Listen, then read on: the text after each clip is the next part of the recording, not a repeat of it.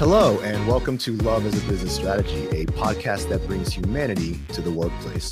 We're here to talk about business, but we want to tackle topics that most business leaders shy away from.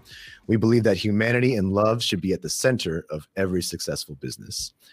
I'm your host, Jeff Ma, and I'm a director at Softway, a business-to-employee solutions company that creates products and offers services that help build resilience and high-performance company cultures. I'm joined today, as always, by Mohammed Anwar, President CEO, Softway. Hey, Mo. Hey, guys. Chris Petrie, Vice President. Hey, Chris. Hey, guys. And last but not least, Frank Dana, my man. How's it going? Hey, guys. Can you hear me okay? Yes. We had a lot of technical difficulties setting up this I can episode. hear you. So Frank is still recovering from that. But today we have a fun one. We have a fun episode, guys. We're, having worked with thousands of leaders and organizations around the world, we've learned a lot about what works and what doesn't. And we've talked to a lot of people about adopting, our culture of resilience and adopting love as a business strategy itself. And when we come to the table with business leaders, we're always encouraging them to prioritize their people and their culture. And they often come to us trying to prioritize their people and their culture, right? But we try to encourage them to prioritize, but not just prioritize, but invest, right, in their people. And when we say invest, we often also mean time and money. And sometimes, even when a business is trying to improve their culture, they're unwilling or unable to invest in it. And today, we kind of wanted to share some of those experiences and stories and talk a little bit about essentially what excuses we've seen and heard and why those matter. So before we begin, we have to do some icebreakers. I'm going to try this format where we all get the same question. So I'm going to start with Chris. Chris, who is your celebrity doppelganger? I used to be told that it was Bobby Valentino. I don't know if you recall him. He's an R&B artist from like the 2000 era. Frank's Googling that it. was, yeah. Frank's that Googling was- it. You can see. That was who I was told I looked like when I was in college. Okay. Looking at Mohammed's face, I'm going to jump to Frank first because Mohammed needs some more time to think about this. Frank, who's your celebrity doppelganger? So if I take off my glasses, people say I look like Shia LaBeouf. Okay. Nice. That's what they've said. More They've said tattoos. that Maggie just said, "Oh snap!" in our private chat. That's high praise. Mm-hmm. Mohammed, who is your Believe it or celebrity not, doppelganger? I've never really thought about it. Well, I I just don't gave know. you two other people's I have to- turns to think about it. I'm serious. I don't know. Maybe you guys have to help me out here. Okay. I feel let's like go. that's a setup. That is a setup. Like, I feel like That's a trap. That's a My trap. answer guys. would We're be not- wrong. I won't be able to recover from that because even with the best intentions, I'm like, Nobody's ever come to me and say, "Hey, you look like this celebrity." Like, no, I've never had that situation. Do you even think about it? I mean, Well- there is a character in my head, but I don't want to say it. Maybe we'll do it off, Chris, we'll do it just off say- air. YouTube's do it off not our air. primary channel, but if you're watching on YouTube, go ahead and leave in the comments who you think Mohammed looks like. Just kidding. Don't do that, or do. So let's move on. Awesome. So as I mentioned, we're talking about love as a commitment. We're talking about love as a commitment strategy, and really, what we want to kind of talk about to start is the excuses. And I say that kind of Dirty in a laundry. in a very direct way because we view them as excuses, and we want to kind of just air that out right now. So kind of want to go around the room a little bit and maybe share our favorite. I mean, we have many to pick from in terms of excuses we've heard, and maybe share some of our favorites, the greatest hits, if you will, around what we've heard when we come to the table about addressing culture. I'm going to pick on Chris to start us off. Chris, do you have a favorite excuse? It's like I use favorite in air quotes. It's actually not that fun to engage with, but So as we've been talking about a lot on this podcast, the D&I space is one that has gotten a lot of interest and a lot of a conversation happening at the executive levels of organizations. And, we've been involved in a number of those conversations over the past few months. And it's really interesting because I think that there's a lot of excitement, a lot of interest, and a lot of executives are making these, really big and grandiose commitments out externally to their teams. And, you think you get into the room with them that commitment is going to be there. And while, yes, verbally it's there, when you start putting up the expectations or requirements on their time, you actually start getting, I call it the Heisman, where like everything starts coming up, flags start getting thrown on the play, you get all the resistance and, they start telling you, I only have this amount of time, but I still want the same outcome results, success metrics, et cetera. And we're trying to, let's say, for instance, we're, helping leaders really think about how they can become more inclusive. What we're talking about there is behavior change. And I don't know anybody that can come in and change your behavior in 2 hours. like it's just not going to happen, right? But that sometimes is what executives think is quote unquote ideal or comfortable for them. But really, when you are making these large commitments around the D&I space, that is behavior change that you're ultimately signing up for. And so while I understand that, leaders are busy, and the larger your organization, the more strapped for time you are. But unfortunately, you vote with your time, especially in the executive, sort of section. And that was something that previous leaders that I worked for always said, like, Chris, I vote with my time. Where I spend my time is where I think it's priority. And I might need to give more of my time to areas or efforts that I know I'm committed to or I've expressed commitment to.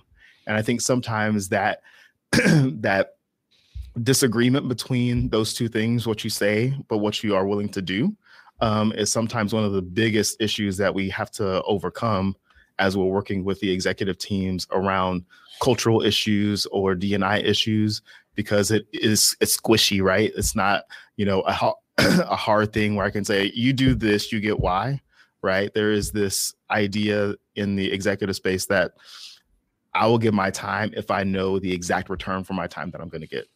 And when you're dealing with cultural, behavioral things, that's not always an easy thing to commit to and promise and say, like, well, you give me 2 hours and you'll get 4 hours back in terms of people loving you. I don't, right? Like, there's no equation that I can put on that kind of thing.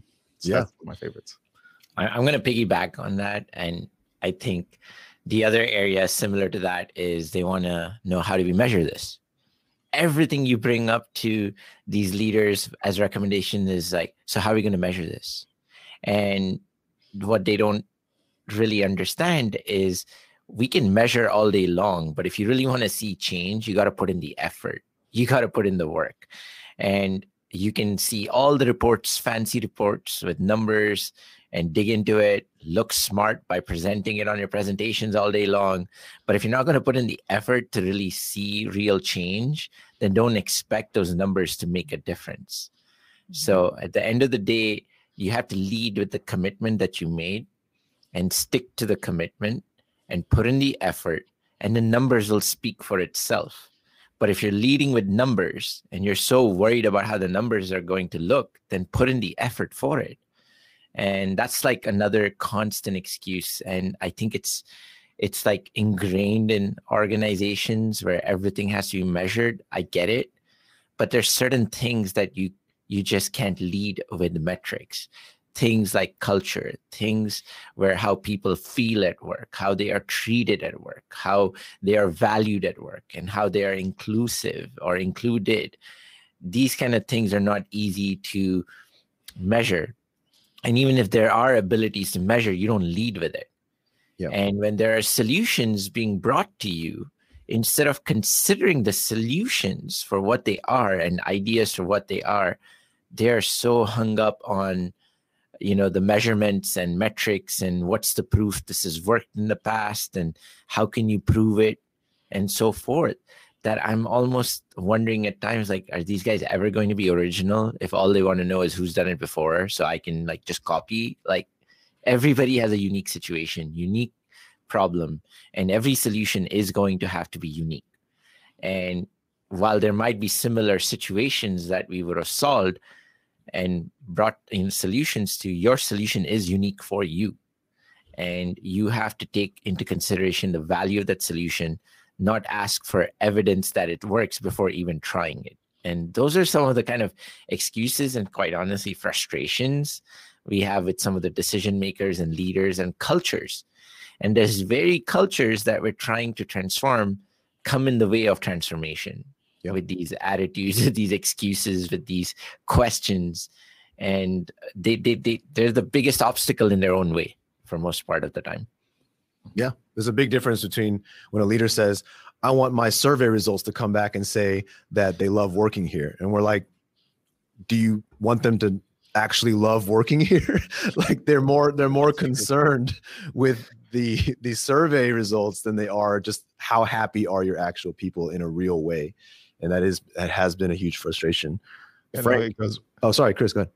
I was going to say, it goes back to a quote that one of our clients was talking about, and she said that at some point you have to realize that weighing the calf doesn't fatten the calf. And in Texas, we do calf raise, right? You know, we raise cattle for beef, but all of us, all of us have at least 5. Yeah, it's like, yeah. Sorry in advance to any vegetarians or folks who are not a fan of this idea of calf raising and eating beef.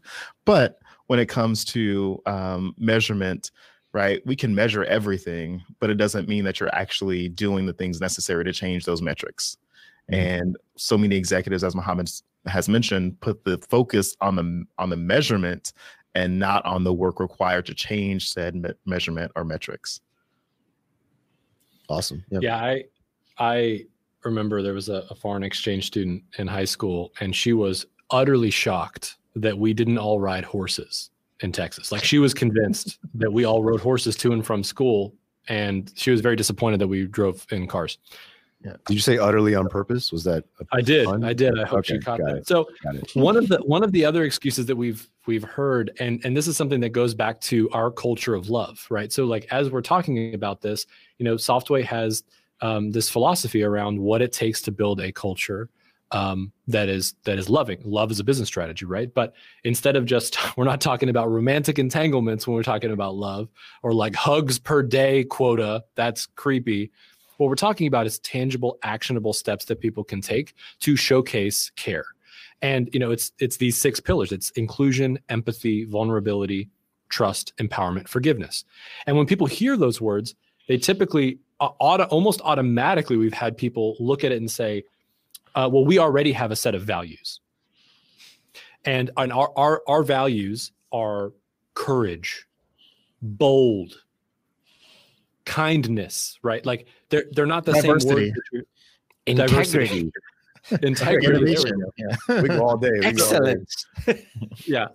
Okay. So what I'm saying is that when people say that they already have values, most of the time these organizations are creating these values to be public facing.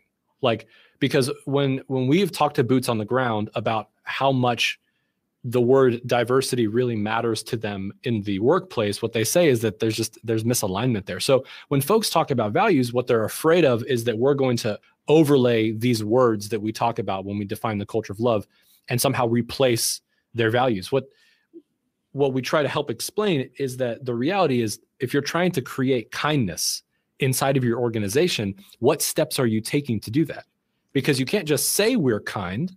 You actually have to create action plans around that to create an environment where kindness can be fostered, right? And so when you take these words of our culture of love, these 6 pillars, they're not values, they're action statements. And what we've tried to help showcase to our clients is that these words actually enhance your values. They bring your values to fruition to where people can actually say, I actually believe in that value that this company has. That it's not just a mantra that's showcased to create public awareness, but it's actually something that people can believe in. And what we've heard in the past is that, because we're using different terminology, it's not going to sync up with the way that we're trying to approach things in our company. But in reality, what we're trying to do is build a foundation where their value system is actually practiced and preached and lived out in a very tangible way. Where these things stand out the most to me is when we're talking to, decision makers, but those that are under the pressure of higher decision makers, right? You have middle management or even, higher management, but still they were kind of handed this task, or even this position was created to do this. And you see so much evidence here of the reality of the level of effort this business wants to put into what they outwardly say they want to do, right? Because either that position was given no power or no real decision-making ability, or that the person who's running this initiative or trying to figure this out is operating basically under fear, or basically unable to move anything because they're more concerned with how this will optically look than producing real tangible results. And we see that in so many ways when it comes to, sharing what it's going to take in terms of that effort we talk about, in terms of that time, and let's be honest, money, right, to make this done, to get this done right for a lot of businesses. And as soon as they get to that conversation, they're like, well, that's not going to look good when I bring that price tag, or when I bring up that time commitment. That's going to disrupt our business a little bit, and that's not going to look good. And that's when you start really questioning what it means for a business to say they prioritize something, or that they that this is their number one objective. And actions are just not speaking, as actions speak louder than words every time. And that's kind of part of our huge frustration, right? Yeah. And I think the times where I've experienced what you just talked about, Jeff, it's really unfortunate when you are partnering with someone who, quote unquote, was empowered, but the recommendations come forward, right? We worked with them to build those recommendations. They go to their executive leaders, and those executive leaders, it's not just we're not committed to this or we're limiting our time, but they start to recreate and redraft the recommendations from the expert they hired to come and give them recommendations. And all of a sudden it's like, when the assignment is given, like, I trust you're the expert. Let's hear what you have to say. Recommendations come out. Ooh, let's rewrite that one. We're not comfortable with that one yet. Like, we need to do this. All right. And they get redrafted to the comfort levels and the preferences of the executive leaders, which to me is oftentimes a death knell to the success of whatever initiative that person was hired to do. Mm. I think another example like that is if the executive team is like serious about an element of culture. Let's say, for example, D&I, right? Like we've seen a lot of that happen where there have been public commitments made by corporations. We're committed to diversity and inclusion. And for that purpose, we're going to come in and we're creating a position, an official D&I position, and we're going to assign this person, more than likely a minority background person, assigned to that position. And then you look at the real authority and powers that this person has. It's like they're 5 or 6 levels down to the executive team. They have to report into the very organizational functions that are probably guilty for making their place not inclusive to begin with, aka sometimes HR. And so you have a leadership team that's committed to transforming their organization to become inclusive, yet they'll create a D&I position, assign a dedicated person to it, and place them in the function that they're supposed to literally go and audit and say, hey, listen, what you've been doing, it ain't working. You need to change. And like, that's going to work. And then that information never gets to the executive team. And it's like the very systems and processes and structures organizationally that you've put in place that have been oppressive and marginalizing minorities and or any group that's marginalized, they're placing that very person to work against that system to solve that problem. Way to go. I mean, like, your commitment is never going to come into fruition because you are pretending to act on this initiative and commitment, but you are placing them into the very oppressive systems that you're trying to change. And you're asking them to work within those systems to change those systems. That ain't going to happen, guys.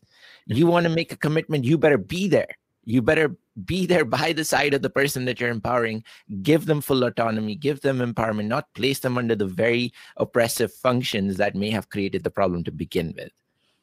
Like, have you the kind of problem. No, I would tell you that this is it's a conversation that is rising up in the D&I practitioner space, but it's still controversial because right now, typically D&I falls within HR. And if you study HR practices, like they are the ones who have created a lot of the oppressive systems, a lot of the processes that undermine and marginalize underrepresented persons of color, women, and other minority groups and communities in the workplace. And expecting them to want to, A, admit that they are the ones who created that, which is a big step. But two, want to fix that proactively is a second step. And whether we like it or not, it does dismantle or undo the work of D&I when you are reporting into a function that is not willing to reconsider everything that is on the table and sort of allow for the right mindset and the right, I would say conversations to take place to ensure that everyone in the organization is treated equitably when it comes to access and opportunity. And so what a lot of D&I practitioners are asking for is to report directly to the CEO. So that way DEI is just not sitting in HR, but it can touch every business line equally, equitably across the business, right? Because right now we focus just on the HR side, but there's still procurement that has to have a D&I sort of bent and perspective. Same with legal, same with operations, customer support, all those areas still have D&I issues that are not always connected to an employee. It's also related to how you treat customers, how you respond to the community, how you purchase and procure your goods, how you treat legal issues, like all of that is impacted. But when you say you're committed to D&I, you're saying that you're committed to all of those things, not just to making sure that you're recruiting minorities and you're promoting them in your organization.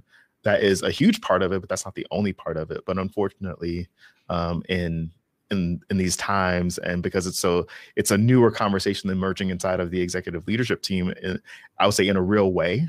Unfortunately, that insight and that desire is not always accompanied with the interest.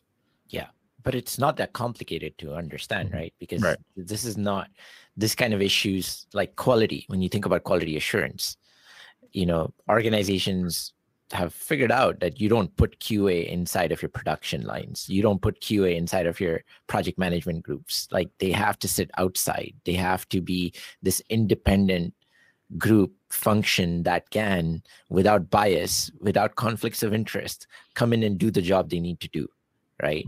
So it's not that complicated to understand why it needs to be its own function, independent of pressure or conflict of interest.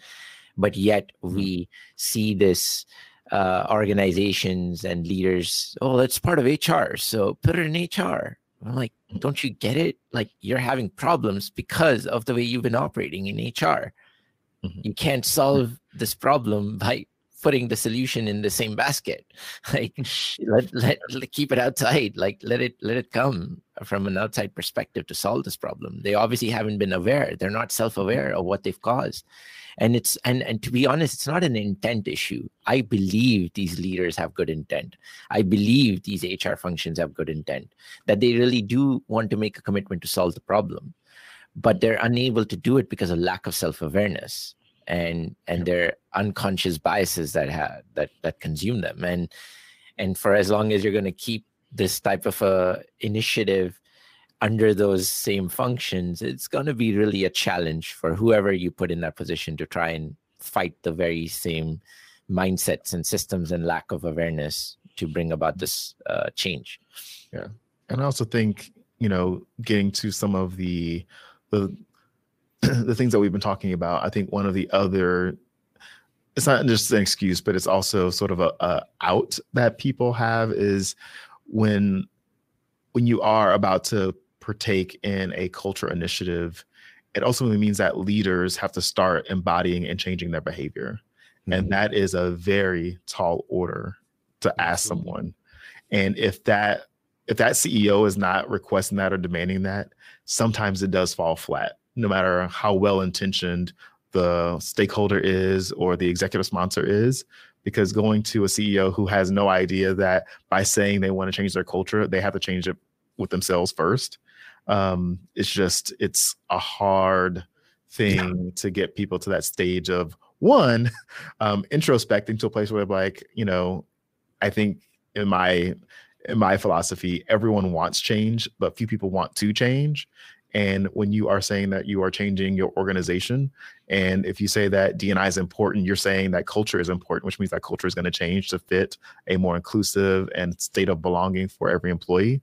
And if you're not willing as a leader and as leaders, the full leadership team, to understand that we have to embody this change before we can expect it from anybody beneath us, which means that it doesn't make sense to start rolling out change management if you haven't changed yourself in this space. That reminds me of the group we worked with where we already went through this huge back and forth trying to offer. We were talking about Seneca, the product we offer, which is a leader transformation session, right? And it takes the sessions we were offering them were 2 full days of in-person facilitation to help kickstart their transformation. And after finally kind of getting them to say, okay, yeah, we see that we can commit to this. We're going to do this. We're going to get all our leaders into these sessions. They come to us and they said, well, by the way, though, the boss, the big guy, he's just going to attend half day on day 1 and he'll be late to day 2. And we look at them, and we're like, how do you think that's going to look to all the other leaders that this guy doesn't need to do these things? And B, what is that saying about commitment to this change? And it's mind boggling to see that that they said that with a straight face as if, and we literally had to go back to the drawing board saying, no, if this is going to be a problem, let's literally reschedule this to something that this leader can make, because I don't think you realize that when he committed to it, he was the first to have to show commitment in a real actionable way. But what's so funny about that organization is they were always worried about optics when it came to spend, when it came to how, initiatives were being introduced, right? Like optics mattered. When it came to culture, behavior, leadership training, that was not even a consideration, right? Yeah. I remember going to some of their events where leaders would be off to the side doing everything but paying attention to what their, reports were listening to or receiving. And it was always like, for an organization that cared about its optics, like that was a huge miss, right? Yeah, that's do as I say, not as I do. And the problem is that has incredible consequences, because you're showing people that, number one, there's this level of ego, essentially, of like, hey, I already know all this stuff. I don't need to worry about it. I don't need to change, but you do, right? Yeah. And if there's an opportunity to talk about culture transformation, behavior transformation, and folks are not embodying that, it's seen as a flavor of the month. And then people don't trust the organization even less, because leaders aren't willing to commit.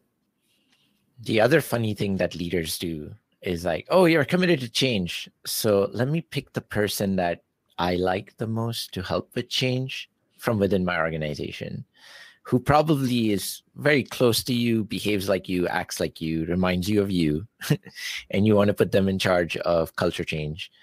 And this person is never going to come and tell you, hey, you are responsible to change first.